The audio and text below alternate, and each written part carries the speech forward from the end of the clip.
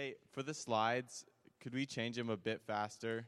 Because a lot of us are like depending on that, and like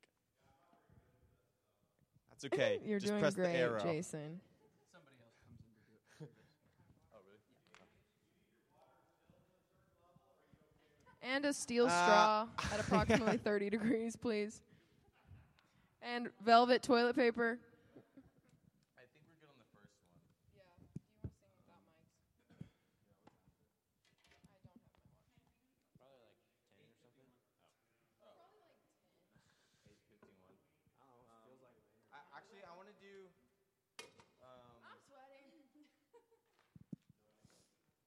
Not Yeah. yet. I want to do. I want to do. I want to do that last. The third one. With mics. How beautiful. No, we need to do that without mics. Why? Because you need to hear each other. Put your mic up. Put your mind back. Put your mic up. Okay, yeah. Can we? Oh, yeah. Hey, we're doing how. Whoa. Go to the first slide of that. With the tall glass of water.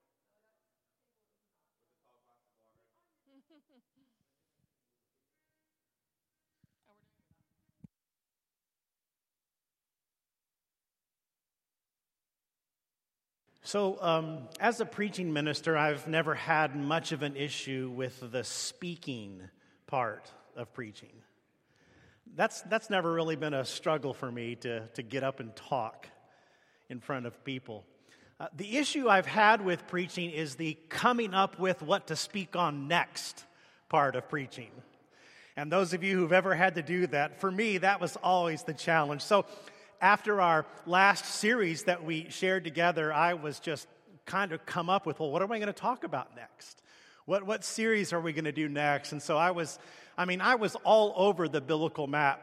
I mean, Preston can attest to that. Hey, what do you think about this? And I talked to Joe Clemens. Hey, what do you think about this? And I mean, first it was going to be a series in Acts, and then it was going to be a series in Esther, and then it was going to be a series in Thessalonians, and then it was going to be a series in John. And then I thought about doing a series on how to make tough decisions in times of indecision. But I couldn't really decide how many messages would be in that series. And so I remember that I was standing at our kitchen sink Monday afternoon, and I just prayed a simple prayer. I just said, Holy Spirit, give me direction. Now, what happened next reminded me of a well-worn, well-traveled preacher's joke. You know the one about the guy who wants to get advice from random Bible passages, right? So a guy goes and he opens up his Bible to a random place, and he puts his finger down in a random verse, and he reads it, and he said, and the verse said, and Judas went out and hung himself.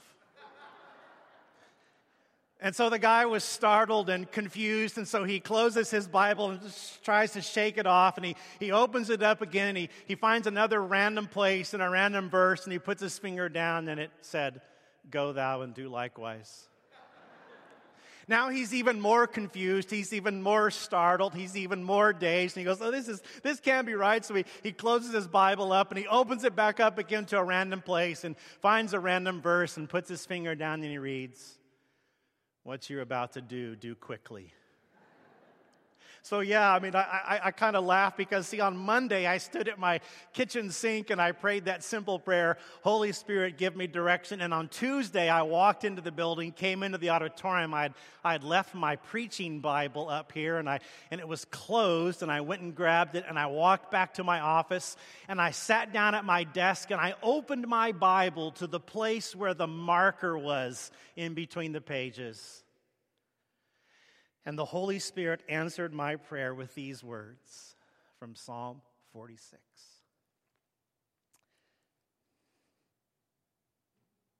God is our refuge and strength, a very present help in trouble. Therefore, we will not fear, though the earth gives way. Though the mountains be moved into the heart of the sea, though its waters roar and foam, though the mountains tremble at its swelling. There is a river whose streams make glad the city of God, the holy habitation of the Most High. God is in the midst of her. She shall not be moved. God will help her when morning dawns. The nations rage, the kingdoms totter. He utters his voice, and the earth melts. The Lord of hosts is with us. The God of Jacob is our fortress. Come, behold the works of the Lord, how he has brought desolation on the earth. He makes wars cease to the end of the earth. He breaks the bow and shatters the spear. He burns the chariots with fire. Be still and know that I am God. I will be exalted among the nations. I will be exalted in the earth. The Lord of hosts is with us. The God of Jacob is our fortress. This is God's word. Let's pray. Father, you are so good to us. And so as we open your word today through your Holy Spirit, would you teach us? Would you speak a word of encouragement and hope to our hearts? For we ask in the name of Jesus, our Savior. Amen. The one thing I love about the Psalms, I love a lot of things about the Psalms, but it's this. They show us in so many nuanced ways the many aspects of the character attributes of God. I mean, the Psalms, as the early church's songbook, it shows us two things about God. It shows how he related, how he revealed himself to his people, but it also shows us how his people related to him, how they responded to him in faith. You see, the Psalms not only give us this picture of who God is, but the Psalms also teach us how to respond to him. Martin Luther felt so strongly about the Psalms during the Reformation movement that one of his insistences was that the Psalms, the Psalter, would be kept in the Reformed church, and that they would be given attention to every week in weekly reading in Scripture, that psalm after psalm after psalm would be part of the core of this Reformed church. So the great thing about Psalm 46 is that it inspired one of the greatest hymns of all time. Martin Luther's "A Mighty Fortress Is Our God." Now, we sang a newer version of that song today.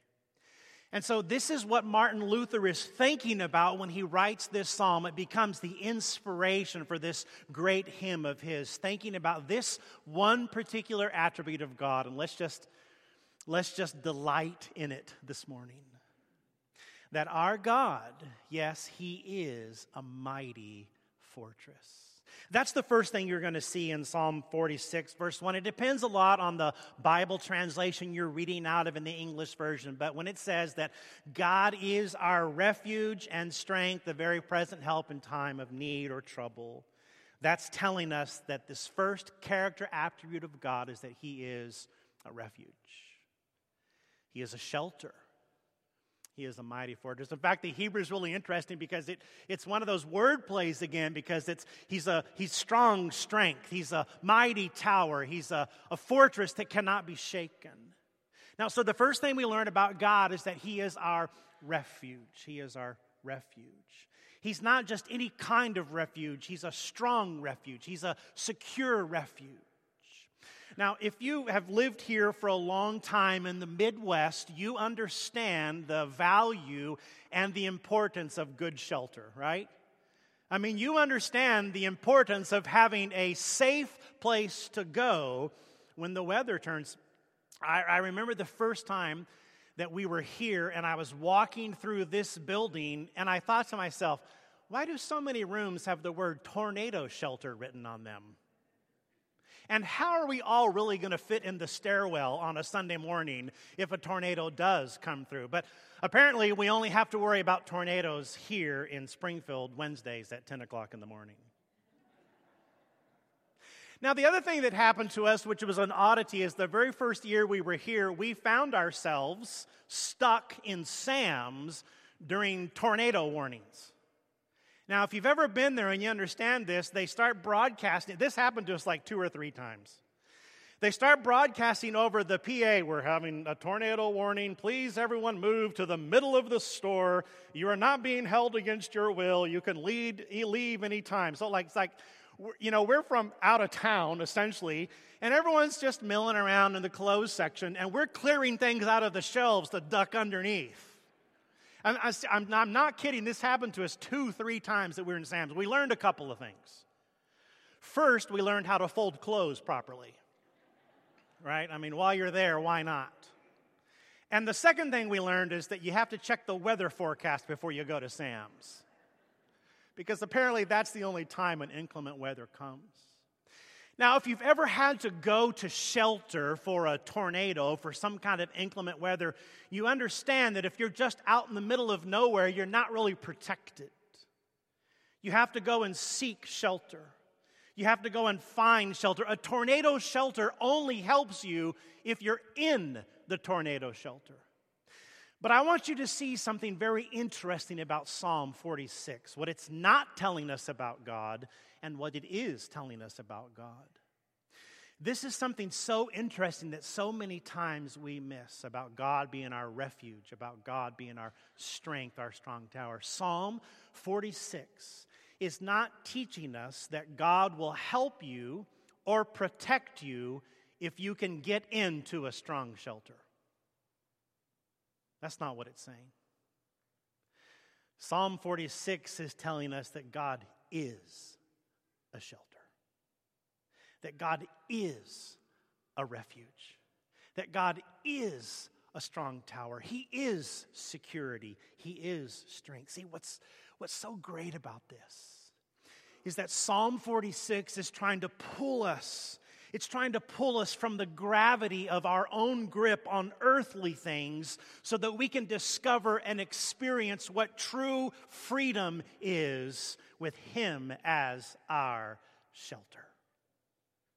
A mighty fortress is our God, a bulwark never failing, our helper He amid the flood of mortal ills prevailing. For still our ancient foe doth seek to work us woe. His craft and power are great, and armed with cruel hate on earth is not His equal. So if we understand that God is a shelter, that God is a refuge, the very next question that the text answers for us is this: well, when do we need God to be a mighty fortress? When do we need in our life for God to be a refuge, for Him to be this strength that we can rely upon? It's there in the last part of verse 1. God is our refuge and strength, a very present help in trouble. A very present help in trouble. I just love the wording of that. This whole idea that God is some distant God far off and does not concern Himself with the details of our life. This is teaching us that God is a very present God. He's very present in our times of distress, in our times of anxiety, in our times of fear, in our times of need. He's very present. He doesn't shy away from these messy parts of our life. He's there and He's with us. I don't know about you, but sometimes I need help figuring out the help that I need. I mean, sometimes I'm just like, I'm not really sure exactly, which is so great about why we can trust the Holy Spirit, why God knows what we need before we even ask. Even if we're asking for one thing, God, who is very present in our time of need, knows exactly what we need in that moment, and we can trust Him in this. This word trouble that is being used in Hebrew, it means everything from need to distress, and it even covers those things that make us anxious in life. It's talking about anxiety. It's talking about these things in our life that fill us with anxiety, that cause us to have anxiety, that God is present and He's helping us in those times. And so there are these moments in our life when we're just so unsettled, we're just such at unease, and we just can't figure out what's going on. And when this anxiety begins to fill our hearts, Psalm 46 is calling us to understand that God is our refuge. He is our strength. But there's a second thing that's in this text, and this is really fascinating if you think about it. Look at verse 2. It starts by saying, therefore we will not fear, because God is our strong tower, our mighty fortress, our refuge. Though the earth gives way, though the mountains be moved into the heart of the sea, though its waters roar and foam, though the mountains tremble at its swelling. You see this? It's telling us that God is our refuge, God is our strong tower when the unimaginable happens. I mean, this is obviously exaggerated metaphoric hyperbole. It's trying to call the readers to say, listen, what's the worst thing you can think of? Right now, what's the worst thing that you can think of? Even if that happens, it doesn't change the fact that God is our refuge, that He is our strong tower, that He is our strength. I mean, even when your worst fears come to pass, you don't have to be afraid. Because it's ultimately an issue of, well, it's an issue of trust. Now, what you see if you've spent much time in the Psalms or the other wisdom literature is that you see this theme being repeated over and over and over again. And this is a theme that's not only worth repeating, it's a theme that's worth remembering. This is why that we can be encouraged, even living here today. This is why we can be equipped with such knowledge of those who have gone before us, who have fled to texts like this for refuge. There is no denying the difficulty that we face in this life. It's simply part of living in a fallen world. It's true. And you see, living in this world, there's this constant tension. There's this constant pull in our heart for what we're going to trust. And when my hopes and when my fears are wrapped up in things that I can see, rather than fixed on the one that I cannot see, then I'm in trouble. I'm in a shelter that cannot protect me. And so the reality of life is that because we cling so fiercely to the things of this world, of this life, whenever they're threatened, wow, stand back and watch out. Because my heart trusts so many things in this world, whenever that is compromised, whenever that is threatened, then boy, it's time to respond, and respond with collateral damage. But the worst thing is that when you trust something as your ultimate trust here in this life, you are setting yourself up for disappointment. But worse, you're setting yourself up to be crushed. Because there is nothing in this world, there is nothing on this earth that can bear the weight of being your ultimate trust. Nothing. Okay, so I'll trust in my health. Well, that hasn't worked out so well for me. And the older I get, the more I find that it's harder to find spare parts. I trust in my 401k.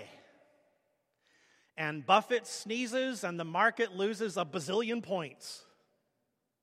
So I say, okay, I'm going to trust in my strength.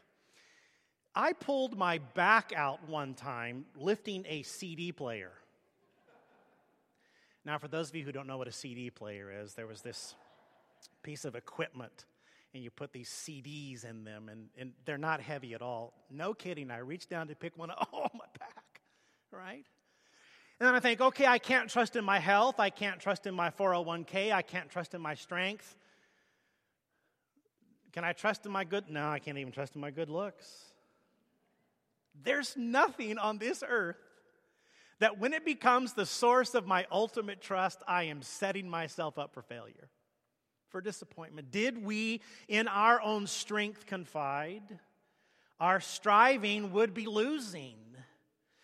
We're not the right man on our side, the man of God's own choosing. You ask who that may be. Christ Jesus, it is he. Lord Sabaoth, which means host of heaven, is his name. From age to age the same, and he must win the battle. So what's the result? If your ultimate trust is on something in this world, you're going to be devastated, you're going to be crushed. But Psalm 46 is calling us to a different source of trust. Anything that you trust in this life, in this world, you're ultimately going to be disappointed. But when you see God as your refuge, when you see him as your ultimate trust, there's a better result.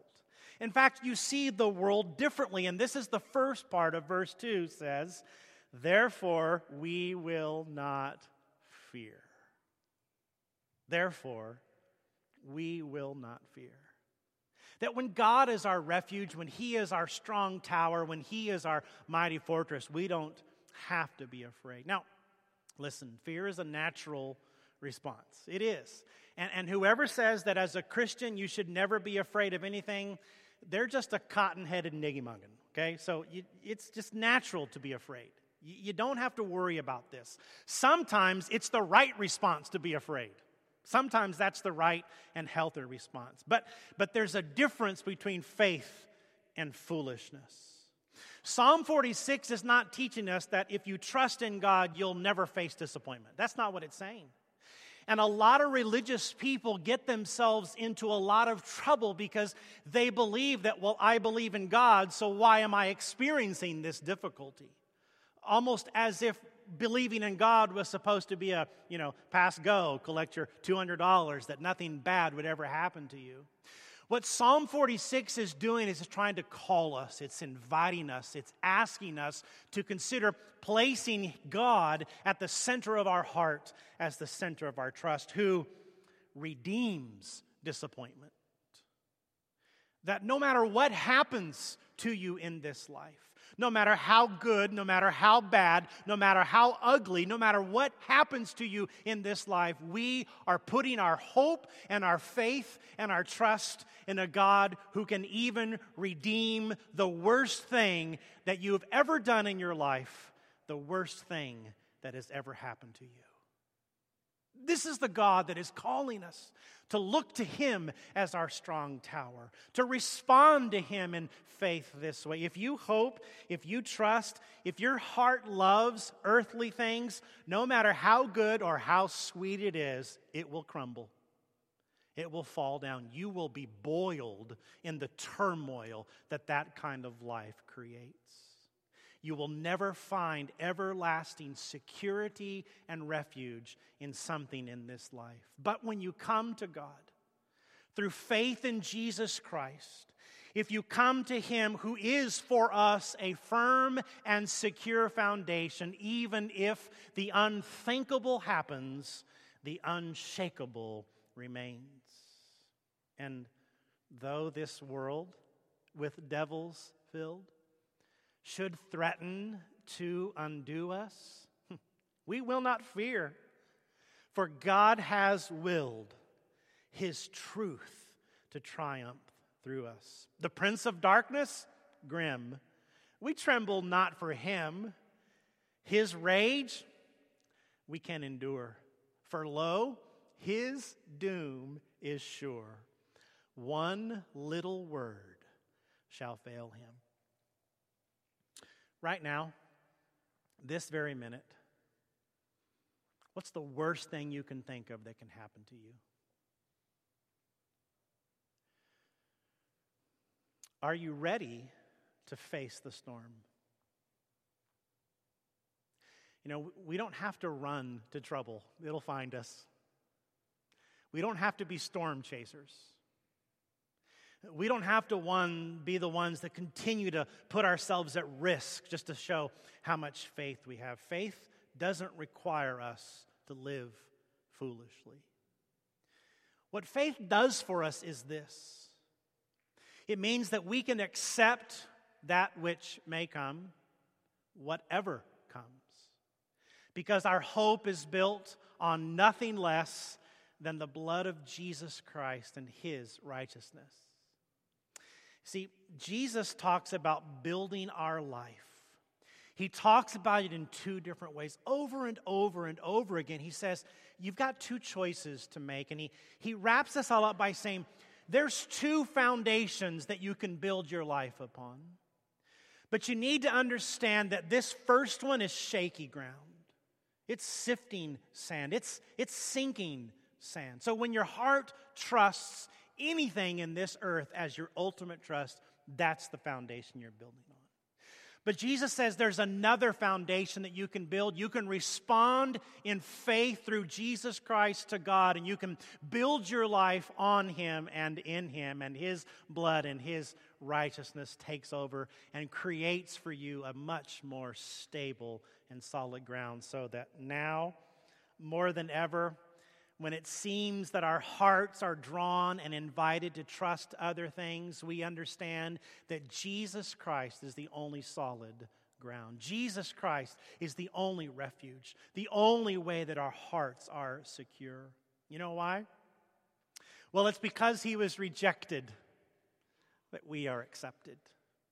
It's because he became weak so that we might become strong. It's because he overcame death, hell, and the grave. Therefore, we do not have to fear.